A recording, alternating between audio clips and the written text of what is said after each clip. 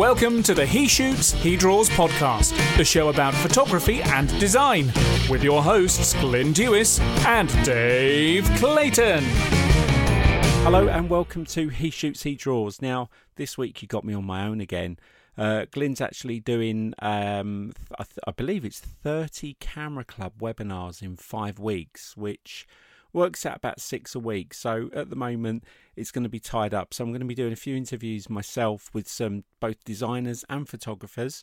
I've actually pulled in a substitute. So the He Shoots part of the podcast will be covered by our good friend Alan Hess for a couple of weeks. The days that Glyn will be available, we have got a couple of interviews lined up, so he's going to drop in. But for now, I just wanted to interview some people we've had lined up for a little while now. One of them being a couple that I met through Creative South, who's a designer whose work I really admire. And that's Doc and Julie Reed. I met them at Creative South. Doc is just a wonderful guy, great designer. Julie's wife is also a very talented photographer, and together they work at home. Doc has actually got a full-time job like me, but they have a home studio as well, so they have their own business. They've got 4 children like me, so I wanted to have a chat with them about how they work around life with family, day job, hobbies, and all the things that go with that. So I hope you enjoy it. I've tried to edit the audio quite well. Unfortunately, when you're trying to interview people, we all haven't got the best audio recording equipment.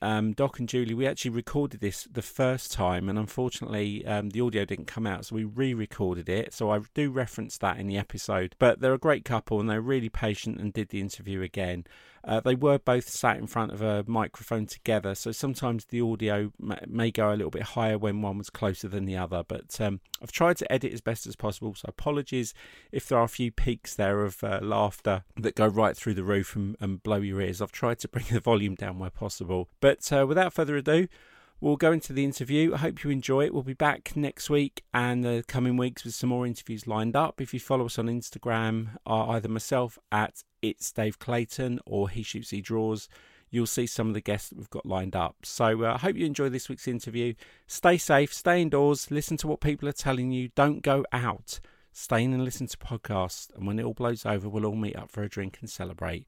So I'll see you next week. Hi and welcome back to He Shoots, He Draws. Now, for full transparency, this is another attempt at interviewing my wonderful guests today. We had some audio problems last time, but we're not going to let that defeat us. So we're back again after our rehearsal. And I'm going to introduce them both. It's Doc and Julie Reed, but I'm going to let them tell us who they are individually. So ladies first. Hi. Sorry. Should have said that before.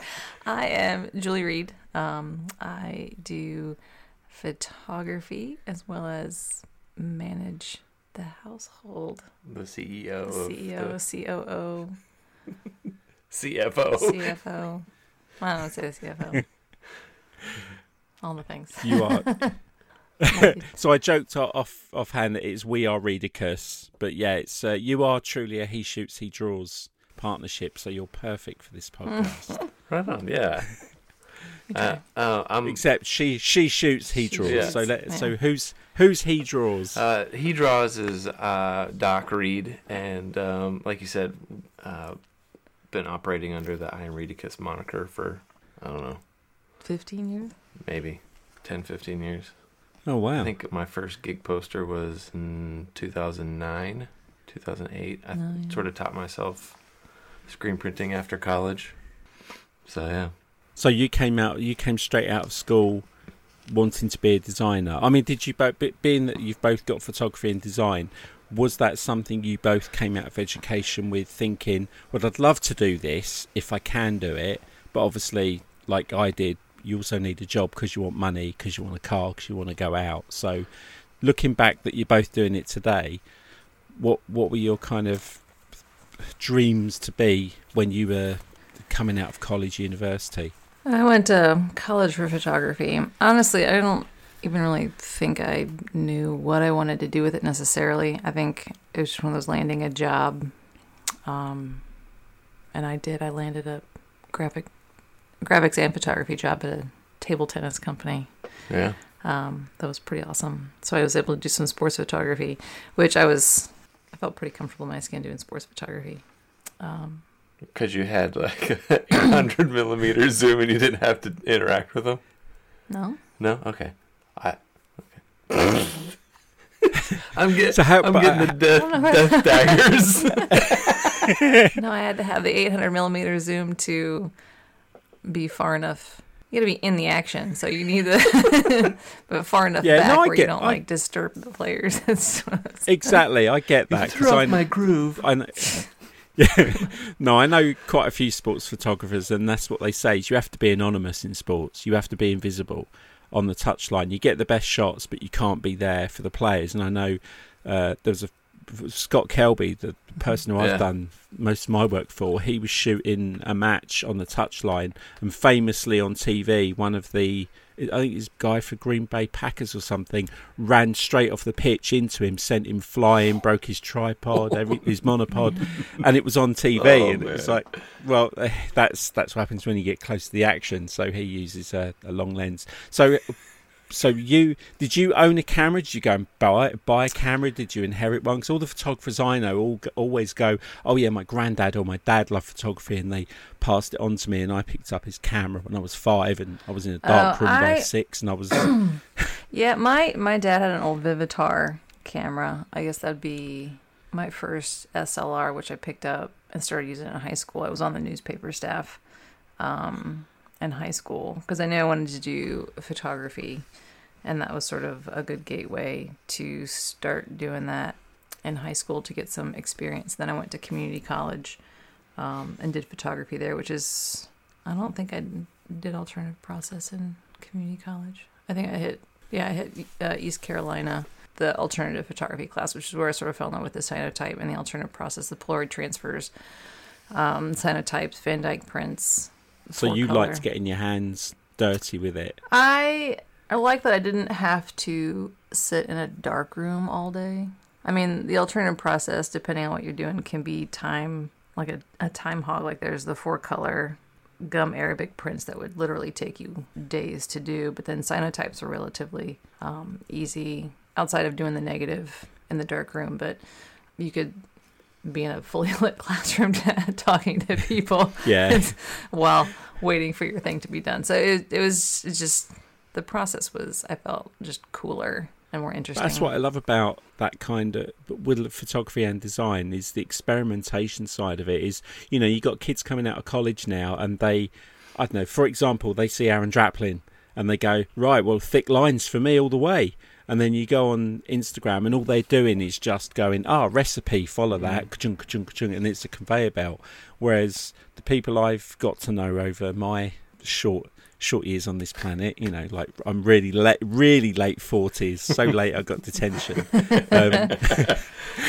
It's the fact that those that came from the darkroom, and I did do darkroom at school, I did experiment with some weird stuff in photography, but at that time it never really bit me. I was still a designer at that point, and I liked using what I did in the darkroom for design, but I never bit on the photography thing. But that experimentation just seems to be the designers you speak to that have kind of had that evolution from where they started. They seem to have enjoyed the process more.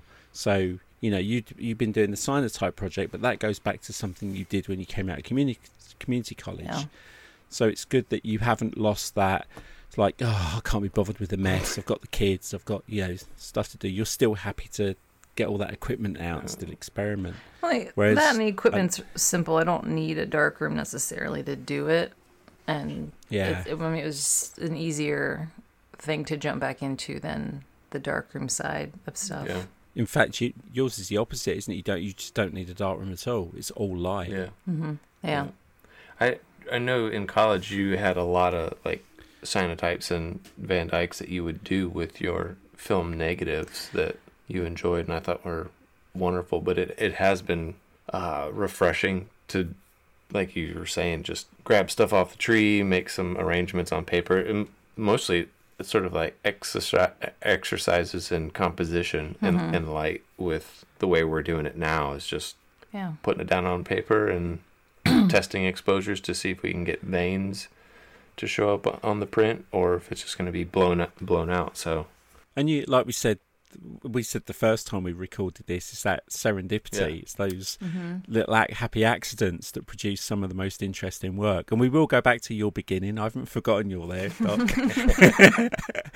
But I know of late, just talking about projects you've been working on recently, is you've been using your artistry, your design skills, and combining the two, because I love the thing you did with, you took one of the prints and you saw something and you drew on top. Yeah. I don't know if I mentioned it last time. Did I mention my friend Aaron Blaze did the project with the clouds? No. So Aaron, who worked for Disney for 20 years, who's an amazing artist, he did a project about 3 years ago where he just sat taking pictures of clouds. And then he would just put them on his Cintiq and he started drawing these characters. And when I say drawing these characters, if you Google Aaron Blaze and clouds, you will see the difference between you and I sketching on a cloud and an ex-Disney animator painting. But it was just that he just sat there one day and thought, well, I'll have a project, I'll do this. No, that's awesome. So I think it's cool that you can put the two things together that you've done. I know you were giving some away through Cancelled Con, which we'll talk about later. But just let's go rewind a little bit then. So, Doc, you're a pencil and paper man.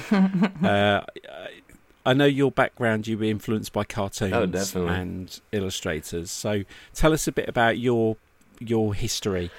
My entry point, I think, into the art world was Chuck Jones and Maurice Noble with Tom and Jerry and Bugs Bunny and good old Saturday morning cartoons. Then comic books, sort of the next evolution and whatnot. And I think a lot of my line work still is relies heavily on that key line from comic books, more of a graphic line, and trying to figure out if that's gonna stick around or not, honestly. Like seeing some of what you're saying with some of the animators and things, that what they're doing now, it blows my mind what can be done. And so I'm trying, just trying out new things. And I've always been one that would try something out, see how it was done, to learn it, to have it added as an arrow in the quiver type of a thing. And I think that has definitely lent itself to being a reason why several of the pieces in my portfolio have just, they're all over the place, shotgun type of approach to art and drawing. So I was going to say your Instagram, I was looking through and it's a hot kind mess. Of scrolling back. I wouldn't call it a hot mess, but it was certainly an eclectic mix of art, which was nice, because it just shows you try stuff. And I think all too often these days, like we just said before about I call them kids today, coming out of design school, they automatically seem, and I know I'm painting a broad stroke here, but because of what I see on Dribbble and Instagram, is they instantly see somebody with success and go, well, I just want that recipe and I'm just going to keep making that thing all the time until I'm as famous as that person. And it's, that's not going to happen, because if you don't experiment, you don't find your style, or you don't find the thing that you seem to love and then make a living from. Because the design world, in the time I've been at Astute, the last 3 years, I've been exploring different kinds of art and illustration. I just can't believe the diversity that there is. And yet you can look at some people's work and just go, that's a Matt Taylor, that's Paul Shipper, that's people have developed style, which is nice to be the person at the front. It blows my mind how naturally it comes to some people. And I've heard a couple people, right now I'm working through the Neil Gaiman masterclass, and he had a quote that said, style is the stuff you get wrong.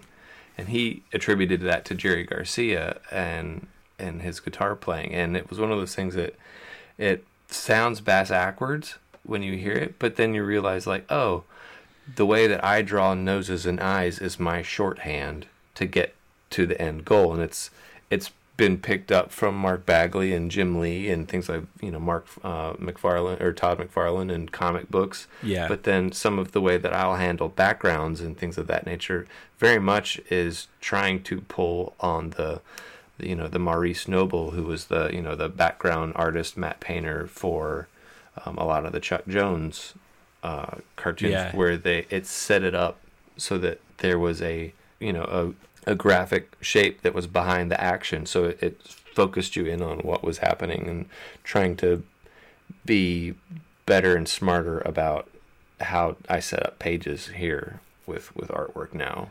Did you ever want to be an animator though? Interesting that your background was cartoon art, but it was But you're a static artist. Was your initial dream to be an animator, but then you realised you just enjoyed drawing the first one and not bothering with the next 3,000? Yeah, when I realized I had to draw 24 to make a second, I was like, so what can you do in a second? And I was like, nothing. It very much was, I think, like realizing that I was not proficient enough and I wasn't good enough at the time to draw the same character repeatedly and have the likeness be nailed was a deterrent. But yeah, Disney, I mean, like anybody's like, I want to do that for a living. So Disney and animation was in there and then sort of evolved and like I was saying with the Chuck Jones, Tom and Jerry and Bugs Bunny cartoons, it was very much like the slapstick and Daffy being an idiot and trying to, kill bugs 90% of the time was what drew me in initially. But then I found myself really just being enamored with the way that the matte paintings and the backgrounds were drawn, and just I think my love of offset registration and overprinting with screen printing really started back with a lot of those paintings where I know my influences when I was a kid. I mean, I was fascinated with. I mean, I was a copier artist as a kid. I would sit and copy as much as I could because I couldn't pause the TV back then. The 3 channels I had. But I just remember I loved. Like even now, Top Cat, I think yellow, black, purple. Oh yeah, and Wile E. Coyote, Hanna-Barbera, Chuck Jones, Tom and Jerry's, all of those cartoons. I didn't really care too much for Disney when I was younger. It was all those cartoons that made me want to draw, and just got my attention really quickly. That and things like science fiction shows that had a lot of branding and colour, like Star Trek and Time Tunnel and those kind of things. Tunnel. Wow. Yeah, they definitely Land of the Giants. Those things definitely the colours and just that retro. I love the retro style. I think that's definitely that stuff that I remember. All that art. Whenever I think of anything that I enjoyed, all comes from the 60s and 70s. Man, yeah. I don't necessarily know what happened to cartoons, but it definitely took a dogleg hard right back in the late 90s or maybe as early 90s. I used to say I blamed Ren and Stimpy. I thought of Ren and Stimpy. But I mean, real dirty. Well, when you have sort of the care that was taken with the matte paintings of like the Maurice Noble and the Chuck Jones era, like I know that they were pushing in on that and trying to develop something else, but it definitely, like, the care didn't necessarily, and I realized that there are artists out there that were working on it that cared about what they were doing, but it didn't come across that way visually to me, like, and so it definitely got a little disinterested in a lot of it, and especially when you got like Studio Ghibli with just sort of the matte paintings and things that they would do, and it just absolutely breathtaking. So I mean, to each his own. I mean, I think the Powerpuff Girls and Dexter's Laboratory, like those still had. Well, Foster's Home for Imaginary Friends was probably my favorite, like post '90s cartoon where. I think there was line quality and colors, and there was still a bit of that composition, graphic design influence in how the sets were developed and things of that nature. So I always think when you look at things like say Wacky Races that had so much action, so many characters, so much colour, and then you compare that to Peppa Pig, and it's just kind of, it's still art. It's still a style of art. You'd know, you could zoom in on any part of a Peppa Pig episode and know that it's Peppa Pig in the same way you could with Tom and Jerry. Yep. But you're right. I just think as an art form, I think it definitely got diluted through the 90s. I think it was just a case of, now we've got television and we can churn stuff out, we need more programs, let's do it quicker. I remember when Tom and Jerry changed. Yeah. That was it for me. The whatever the last traditional Tom and Jerry cartoon was, that for me was the last Tom and Jerry. The only thing I've seen recently that actually made me think, do you know what, I'll go and watch this because it actually does look quite good fun, is the Scooby-Doo movie that they're just about to bring out whenever we're all allowed to go to the cinema. And it was just purely because it's like the telling of how Shaggy and Scooby got together, but it's all 3D, it's all like Pixar stuff. But it looks quite good. They stayed quite true. And one of the artists who, when they were talking about Scooby-Doo, said it's really funny because when Scooby used to be drawn flat, he had a look and he was always drawn either straight on or sideways. Yeah. But in a 3D world, his head doesn't work. They said as an actual object, his head isn't right. So they had a lot of time trying to develop Scooby's head to make it work. Man. But that's a whole other thing. Funny. So, as a photographer, is there anybody that you were kind of inspired by or remember thinking, I want to be that? I know you mentioned, was it Van Dyke? Van Dyke Prince is what that is. Oh no, Van Dyke is it's another alternate process. It's a brown emulsion as opposed to a blue emulsion. It was a bit more finicky getting that emulsion on the paper, so I got a few of those in my portfolio from college. But as far as photography, I mean, Ansel Adams always a huge name. Richard Avedon did amazing work with portraits, and for a while I thought I'd do portraiture, but I did horribly in my studio class. I could not figure out the lights to save my life, and I was like, okay, so I guess I'm not doing this. And I muddled my way through my studio photography class, but maybe I just never felt like I was that great in the darkroom or how to finagle like those things that, you know, Ansel Adams was able. I mean, he was just. I mean, there's just no league that anybody can reach where he's at, just with the way he looked at light and was able to just capture it, lights and shadow. I think the shadows was what gave me the trouble.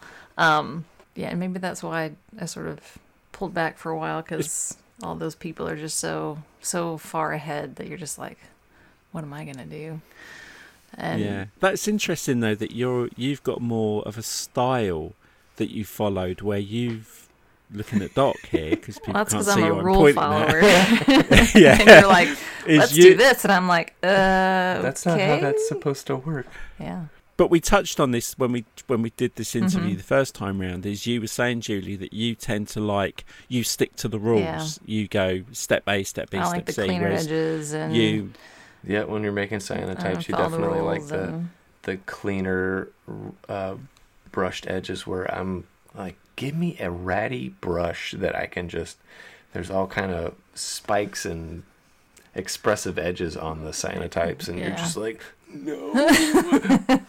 So I say with types is you've got one who colours in between the lines and one who colours outside the lines. I think it's always a good. Yeah, you've got two lanes that you run in. Yeah.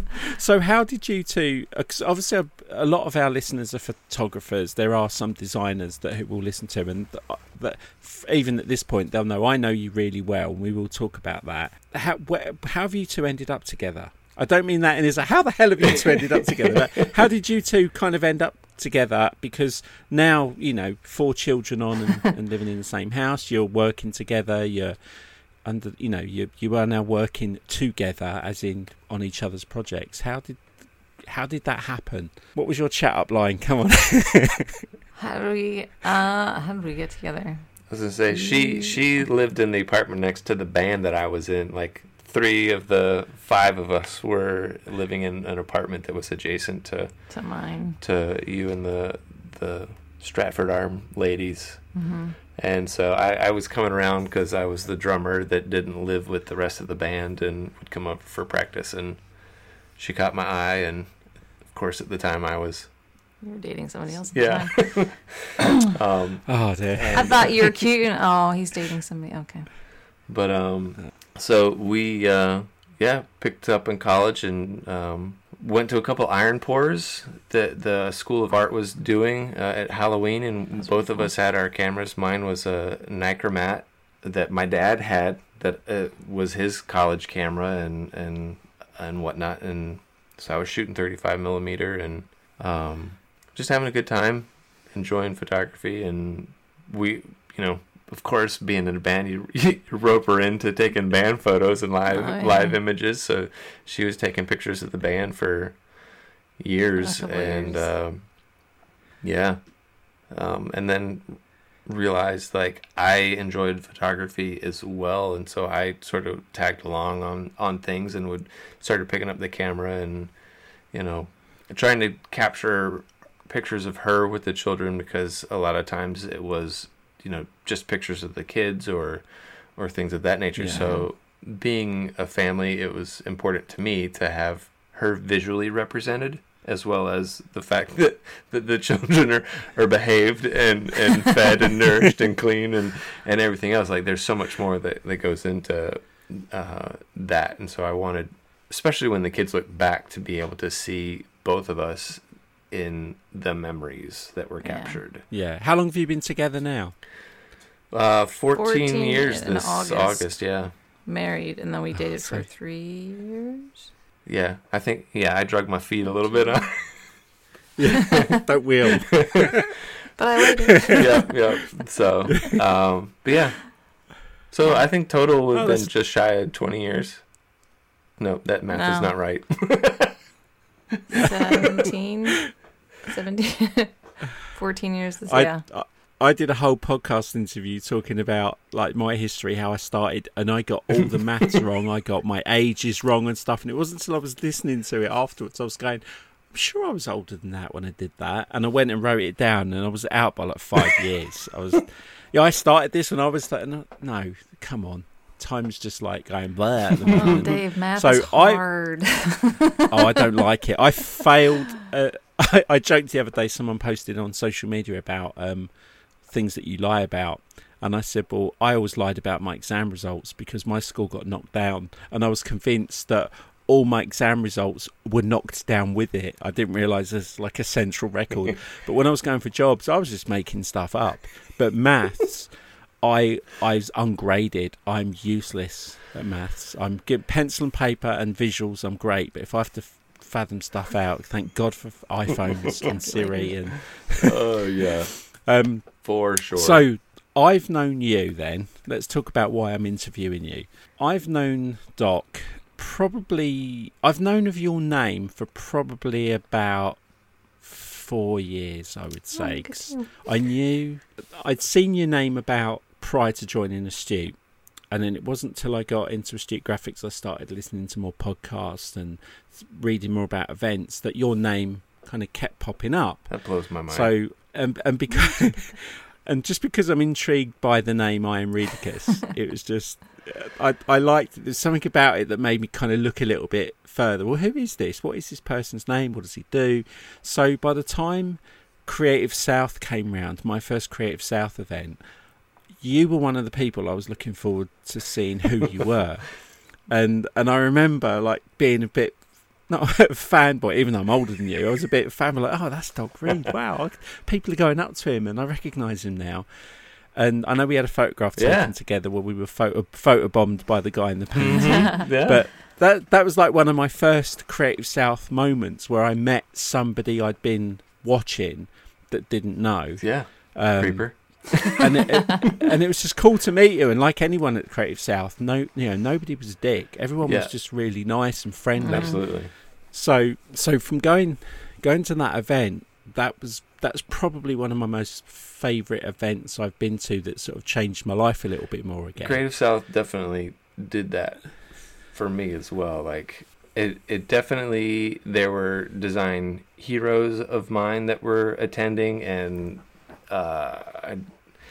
none of them that I had the gumption to go up and ask or like say hey to treated me weird or whatnot. I mean, the fact that they set Creative South up so that, hey, we're going to have sessions, and then, all right, we're going to kick you guys out, go have lunch together, and we just bombard the local, sandwich shops or bistros or whatever, and it's just like, this table's only meant to seat 6 people. You have 42 shoved around it. Like, while you're waiting for your food, you get into talks and you realize, oh, you're so and so and you're so and so, and I've been admiring your work, and how did you figure this out, or tell me about this project? And everybody was just sort of like, oh yeah, that was a personal project of mine. It put me on the art director's desk for this project because I saw the X, Y, and Z, and so it was fun to sort of connect the dots with people that I, like you're saying, that you admire and whatnot. So, at what point did you realise? Because I know we talked about it the first time we did this recording, and I was asking Julie, is I know I've had it. I know when I felt it in the last 10 years, because I've only had like the best bit of my career in the last 10 years. As weird as that sounds, that's been my purple patch. The first time someone comes up to you that you don't know that says, "Hey, are you Dave Clayton, or are you Doc Reed?" It's that weird recognition of, yeah, what have I done? Rather than, yeah. Are you from the IRS? Yeah. But what kind of, not that there was a defining moment, but what point did you start to think, I don't know, I better be more careful how I behave, who I am, or have I got a reputation to live up to now? Because people are now looking at my work. Honestly, I think this past year, 2019, we were having breakfast at Creative South, and we were sitting around the table, and we just were talking with like 3 or 4 other people that were there at breakfast, and Julie and I came in late for breakfast, and said, "Hey, do you mind if we join you?" And sat down at the continental breakfast table. Yeah, bagel and Conference orange, and started talking and introduced ourselves. And I was like, "Hey, I'm Doc. This is my wife, Julie." And like a young lady across the table goes, "Like, I am Redicus, Doc?" And I was like, "Oh yeah." And Julie's like, "You don't live with him. don't not give him that cool. Don't blow that smoke." Yeah. I don't know if I've felt the need to sort of like clean up my act per se, but I've always tried to live with the thinking that people are people. It doesn't really matter who you are, where you're coming from. Like, I've been grateful to meet some of my heroes that treated me like a human, and I remember feeling how wonderful that felt. Like, they didn't have a clue who I was or why I wanted to talk to them, but they were gracious enough to go, "Hey, yeah, thanks for coming out," or whatever, "Thanks for coming to say hey, it means a lot." And I know you mean me, but the carry on. I was fanboying over meeting somebody from Astute. In all honesty, like, yeah, I remembered getting picked for like a showcase. Oh, you were on the blog. Yeah, showcase. Yeah, you were on the blog before I joined. That was the first time I saw it. Saw your name and like, oh, I know who that is. Make something sticker. Yeah, the sticker, and then you got the mug. I've still got the mug downstairs, and the was a nice coffee mug, by the way. Yeah. I'm like, nice. Because that Creative South was your first one that you came to. How did you find it, Julie? Looking, obviously seeing what Doc does, know, but right? then all of a sudden you're meeting his people. Yeah. Like, what do I do with that? No, I was super nervous. I'm an introvert by nature. I have to confess, this quarantine has made me realize I love being an extrovert. Yeah, but you love being married to an extrovert that drags you places. I do, because I don't have to like do it on my own. Like, somebody does it for me. Yeah. I was signs because like he's famous, right? And I'm like, okay, I'm just gonna sit back, twiddle my thumbs while he chats about signs autographs like Draplin. But it was really cool because everyone was just so nice, and talking like your old friends, and just genuinely like interested in not just the work but the people and the person. Like, hey, yeah, I saw this, Instagram thing. Hey, how's your family? Like, I think I love the whole hug necks thing that just rules around Creative South, because it's totally true. Like, it's all like, more than just showing off your work. It's, sharing your trade secrets. It's not really a secret. It's like, hey, yeah, you should try this, or hey, how did you do that thing? Oh, let me show you. And they'd break out their iPad and just like, you do it like this, and everyone's like, oh, that's so easy. Like, why couldn't I figure that out? And they're like, oh, it's it's a small trick like this. And everyone was just, there was no like guarding of your, oh, this is my style, you can't figure this out because it's I mine, know, and then that means you'll be better than me. And it's just it's bettering other people. Like, that's what was just really cool about Creative South. Creative South couldn't have existed 15 years ago.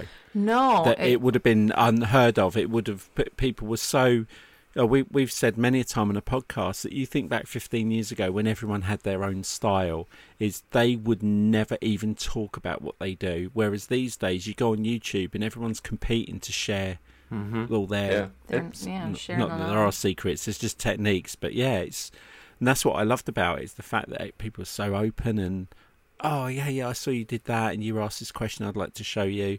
It was, and as a Brit, we've got a reputation for being, I remember going to the cinema to see Ransom when I was in America. I think it was 1996, and it was the first time a film finished and everyone in the theatre applauded. Now in England, you've got to earn your applause with us. We're not that kind of whoop whoop kind of thing. So Creative South, I'm a tactile person. I'm like that anyway. I used to be an introvert. I used to be really quiet. I'd be behind the wallpaper. I was that quiet. But as I've come out of myself and pretty much been to mostly American events, I embrace it. I love the fact that people are so friendly and huggy and that kind of thing. But it's that first Creative South, it was weird that how a British person could have come along and been like, whoa, why does everyone keep touching me? I need to go back to the hotel and take a shower and sanitizer. Shower. But it was nice. I think I learned a lot from that first one, especially in the job that I do and the people I've met, that I realise now, the friends I've got in the industry, and being asked, this is another thing, being asked to be on a podcast. When we started the podcast, I just kind of used it as a reason to be able to chat to people who would probably say no if I emailed them and said, do you fancy a phone call? but throw a podcast in there and it's great, and I've got to speak to a few. But when you're asked to be on a podcast as a guest, that was a thing I found a bit weird, because it was like, well, I just work for a company. I said the last time when we spoke, is none of my, apart from the book covers I've done, none of my work is out there. I don't have a portfolio. No one attributes me to a style of anything. I've just been a working graphic designer with probably my introvert side is that George McFly. What if I get so. I've tended to not put my work out there. So when I was asked to be in a podcast, it felt quite weird. It's, well, what do I have to say? Yeah. But I've actually quite enjoyed it, because it's not until someone asks you some questions that you think back and think, oh, crikey, yeah. That did influence me. I hadn't realised. And then you look at your work and go back, well, I was heavily influenced by that. With putting together a talk back a couple years ago, Brian Yon asked me if I'd share, and my thought was, I don't have anything to say. Nobody wants to hear from me. Honestly, I would challenge everybody that's in the creative field or any industry, really take a pad of paper, write down some thoughts, and start acting like you've got a talk to do. Put a talk together, and you'll start realizing you've got more to say and more that you are not on the fence about than you realize. Like, that was one of my biggest takeaway from putting a talk together, was like, oh, I do believe this about art. I do believe this about myself. I do believe this about our community, and and things of that nature. So it was definitely influential and informative for me to put a talk together. I think age comes into it as well. I know because I've had this kind of weird thing of, up to the age of 40, I just worked. Mm-hmm. That was it. I enjoyed stuff, enjoyed doing stuff, but I never tried freelancing or anything like that. And it was only around 2008, probably. Yeah, 2007, 2008, where I really kind of thought, well, I could try this sort of freelance side project. I don't know, is it for me? Yeah. So now that I'm older, that when I'm asked questions about certain things in the industry, is I find, oh, am I just being old and cantankerous here? Am I just like looking at all these people on social media going, oh, I need sympathy? I spoke to Jason on Feasting on Design, and we were talking about things like anxiety and imposter syndrome and all of that, which I listen to so many podcasts where I hear people talking about it, and it's really weird how I just instantly think, God, I'm glad I'm not 25 right now. Yeah. Because if I think about what I had when I was 25, and it was a big giant beige computer with about 2 meg of hard drive and no mobile devices, no phones, no anything. If I suddenly was 25 and had all what everyone's got today, it's like my age is just, come on, how can you find this difficult? You've got everything. Mm-hmm. You can change direction so quickly. Yep. As you can pivot on what you're doing. You've got the choices, you've got the communication. That I sometimes feel bad saying my thoughts on podcasts because I'm speaking as a 54-year-old man trying to be a 25-year-old designer. So I have to kind of police myself a little bit on what I say and what I think, because it's maybe I'm not as relevant. Although I'm in the industry, am I as relevant as I think I should be? That's what I find weird. Something that I have started realizing is that age and wisdom in general have sort of been cast aside as irrelevant.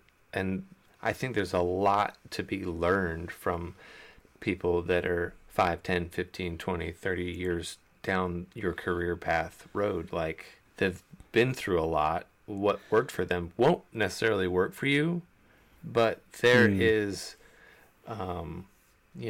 little slivers of genius that are in there if you're willing to ask. And I think with social media and just the way the world seems to work now, it definitely seems like it's geared toward, advertising sort of made a push to capture the hearts and minds of the young, adolescents, with advertising. And I think that shifted a lot of the spotlight off of, sort of where you'd sort of naturally come into your own as a career and as an artist or as a, individual, where everyone's glory days and peak, like everyone peaks at 20. It's just kind of like, But then you look at history and you realize, like, Michelangelo was, 70, 80 when he was hitting his, doing the masterpieces. Like, he was would start stuff and not finish them, start stuff and get fired, start stuff and, would go horribly wrong or whatnot. And it wasn't till the second half of his lifetime that he really was able to hone in and find. And I mean, that I found comfort in that, back 10 years ago. It was like, geez, I'm no longer in my 20s, and it's like, I'm done for. Like, I don't have a book deal. I'm not doing this. I haven't worked with ESPN or, any of these clients that I wanted to work for. And, my design career is over. And it wasn't, I had, again, good friends that sort of came alongside me and was realizing I was going in a downward spiral, and sort of was like, hey, don't sell yourself short type of a thing. You've got quite a few miles left in you. I think as well, it's like the fact we've both got 4 children. Yours are a lot younger than mine. I've got kind of a split of, I've got 2 in their 20s and 2 that are 10 and 11. Also, this generation, everything's instant. So it's like if they actually don't get that overnight success, or the phrase I keep hearing at the moment is like TikTok famous. It's like, wow, what what's the word? What metric do we measure our success by? you have 4 young children, they are able to access things instantly. Whereas I know it's taken me 10 years to get a book. And then I get people say to me, "Oh, you know the publishers. Can you put me in touch with them? I've got a book idea." And it's like, no, do it my way.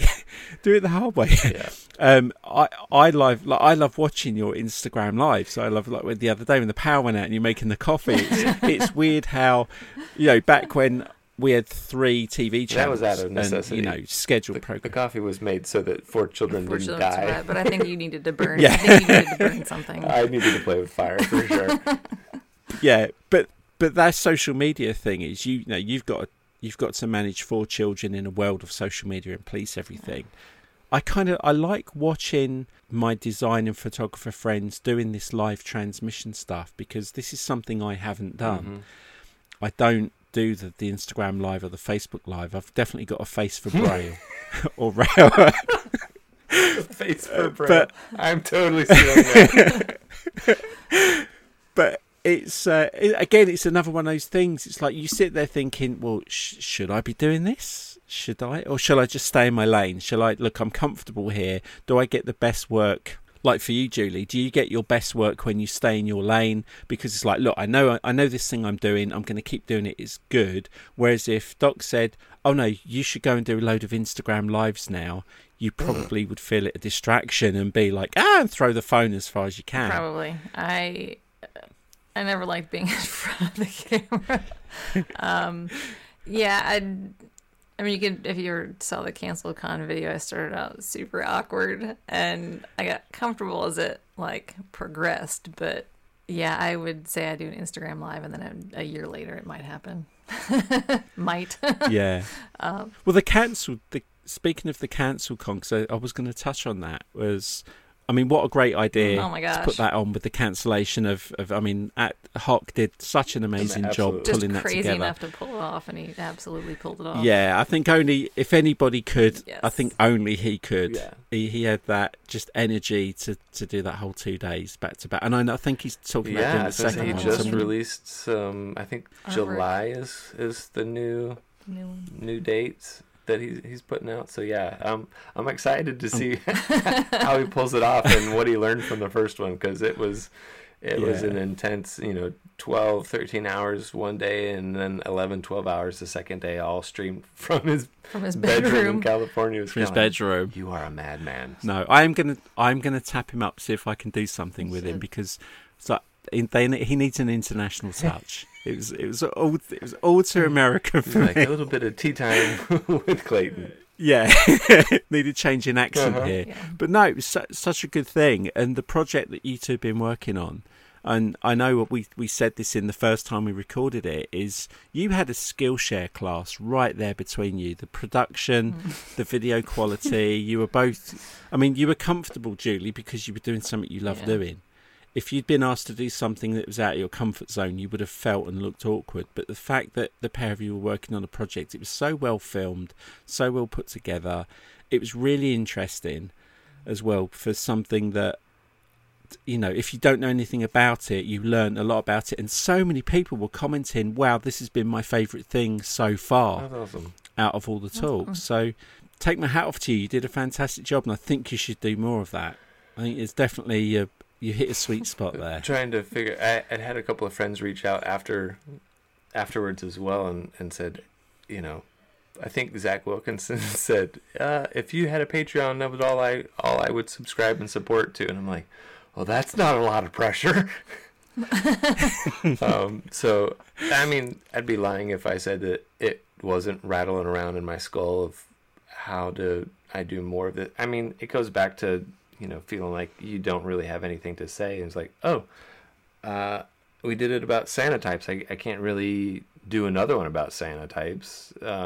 What else are we interested in? In my mind, it was like, we could do one on screen printing and then we're done. But there's parts within that, rather than just kind of throw it all in one bowl. It's like the Sanotype thing is 3 parts anyway. It's the first part is planning. What am I going to do all this for? You talk about going out and gathering the stuff that you needed. So you're kind of doing composition in your head because you're thinking, well, this leaf over this leaf, and what should you be looking for? Is there any specific kind of thing, like the condition it needs to be in to make it good? Then you come back, you're now processing what you're going to do. Then you actually create the stuff, then hand it off to you. You're doing the illustration. Then it's, and the next thing I wanted to talk about was, obviously you run a business. So you've got things like passive income and, selling prints and selling your artwork. I mean, you've got to make money. Yeah. I think don't sell yourself short. You just need to take the things you do and just spread it out and chop it into smaller pieces. I appreciate that. Thank you. Yeah. Trying to figure it out. I mean, like we were talking about earlier, screen printing gig posters was sort of my entry point outside of the design day job where you punched in and did the work and whatnot. And gig posters were sort of that excuse for me to try and test things that didn't fly at the agency per se.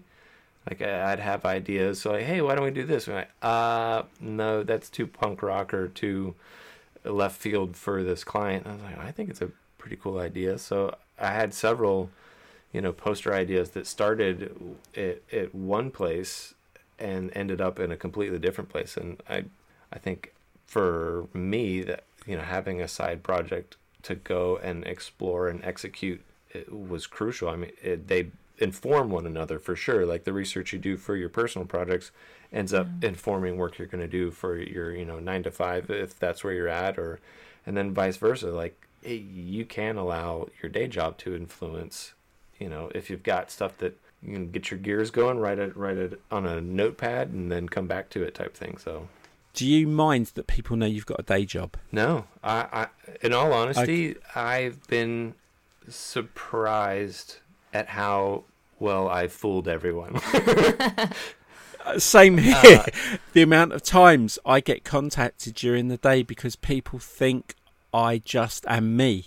My business is me, and it's not. I've had a day job since I left school at the age of 16.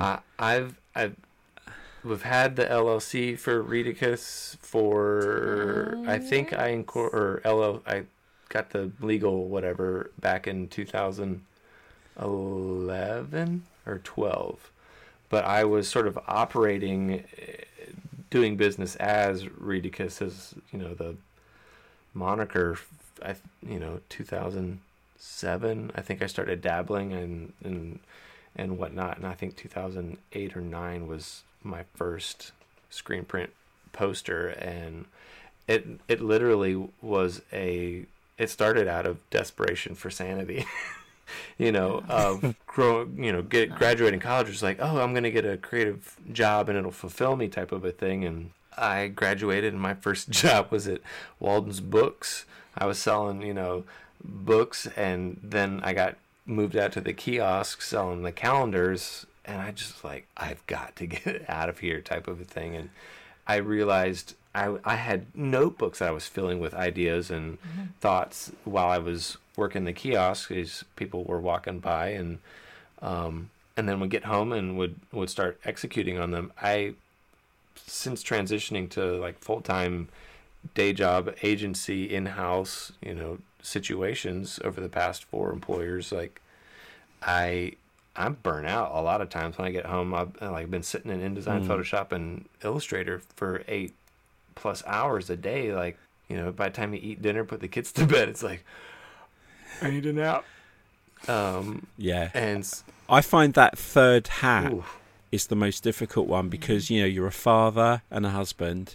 Then you're a daytime employee. So you've now got a set amount of hours responsibility, and that brings in the wage that pays for the roof over your head. That third hat is the hardest one to wear because it's, you might commit to something. I've really scaled back on the stuff I used to do outside of work, so I realise there's got to be a balance. The girls are now at an age where they want more time. I don't want to be sat in here.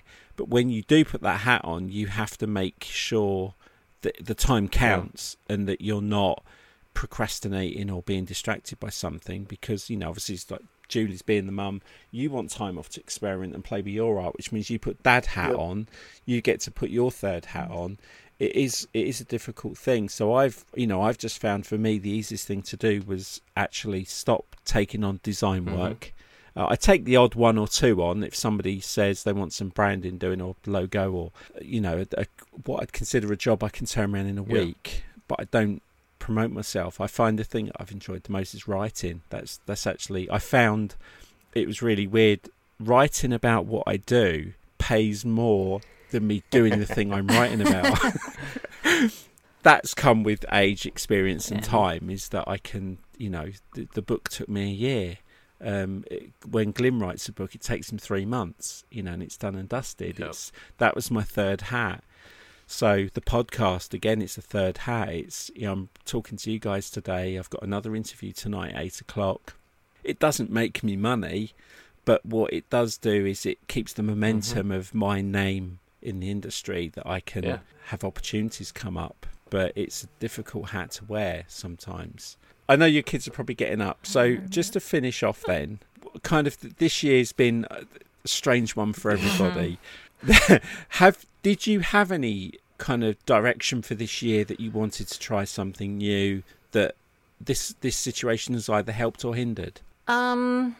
Signed up for, got asked to talk at Creative South, and you're like, I want to have some of your stuff. And I was like, okay, well, that gives me a deadline. So I guess I can't procrastinate anymore.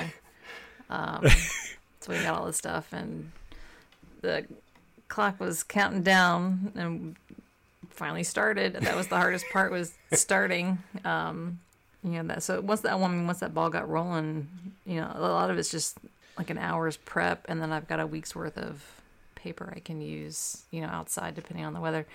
And now we're quarantined, and now I can just send the girl, hey, let me go on walks now, which is great, because it's the only way to really get out and do stuff. So the nightly walks, the girls are collecting stuff like, Mom, look for your photos. It's like, oh, thanks, honey. And they get real excited about being involved in the process. That's lovely though, that they know what you do, and they want to be part of it as well. So that's been good. Got the ball rolling. I mean, there was some stuff that you wanted to do that probably wouldn't happen if we weren't cooped up. Yeah. I'd been putting off learning Premiere for probably 2.5 years. Yeah. And part of it was wanting to capture memories and events and things that we were doing around the house as a family, just to document it, type of a thing, as a personal record for us.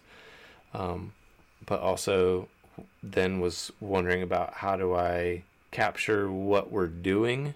Because it's one of those things, like, we don't think it's interesting because we do it every day type of a thing. It's like, nobody wants to see me make coffee in the morning. The power's out. I'm going to start a fire. I'm going to boil water and make coffee over fire. I'll stop you there. So this is I said this to someone the other day, like with the podcast stuff, is now's a good time to everyone's going to have a really interesting 2020. We're still at the very beginning of it. We've got a long way to go yet.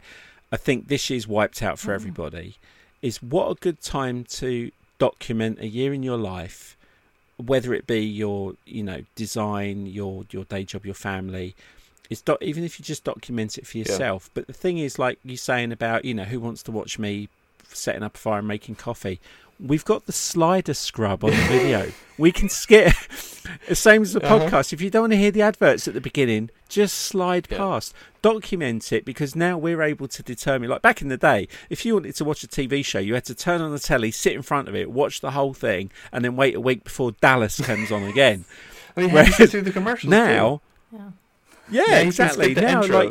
look at, you can skip everything. You can scrub it. It's, document it. Yeah. Even if you don't think it's interesting. I think those around you are probably, I'm interested to see your family. I've only got to know Julie last year when we sat at lunch, and now it's great that I get to see into your family a little bit more, and we communicate more with each other and share funny words and stuff.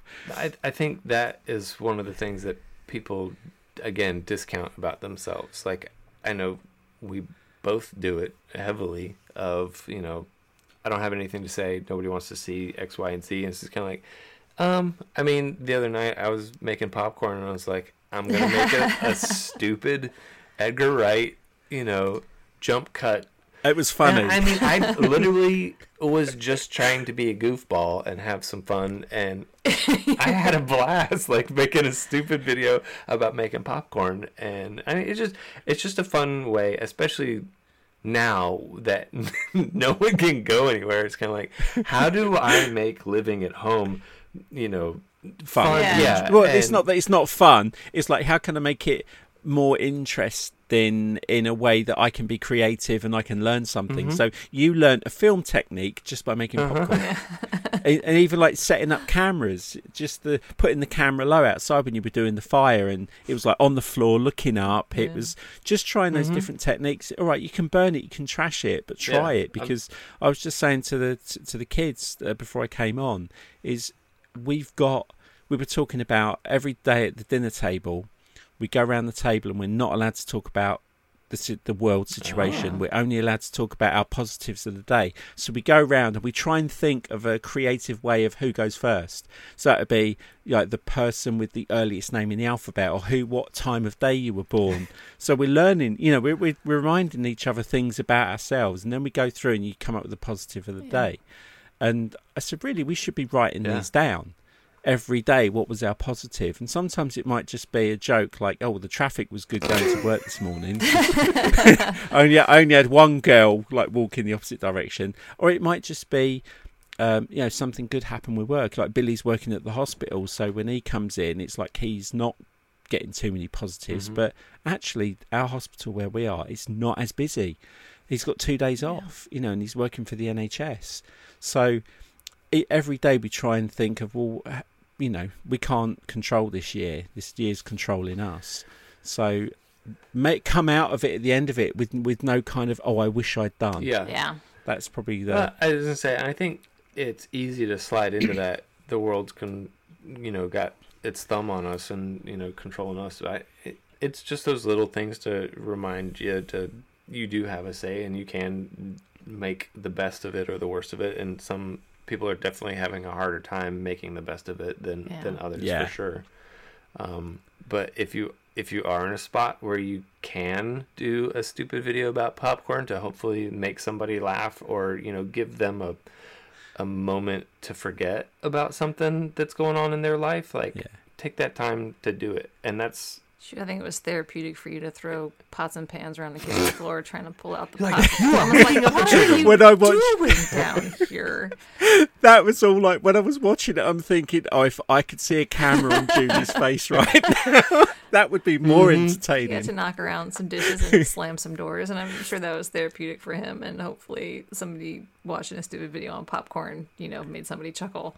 Yeah. I mean, just a second. There have been people that have put up videos that were similar of just, stupid thing that happened and it made me chuckle. And I was like, I needed that laugh more than I realized. Yes. Yeah.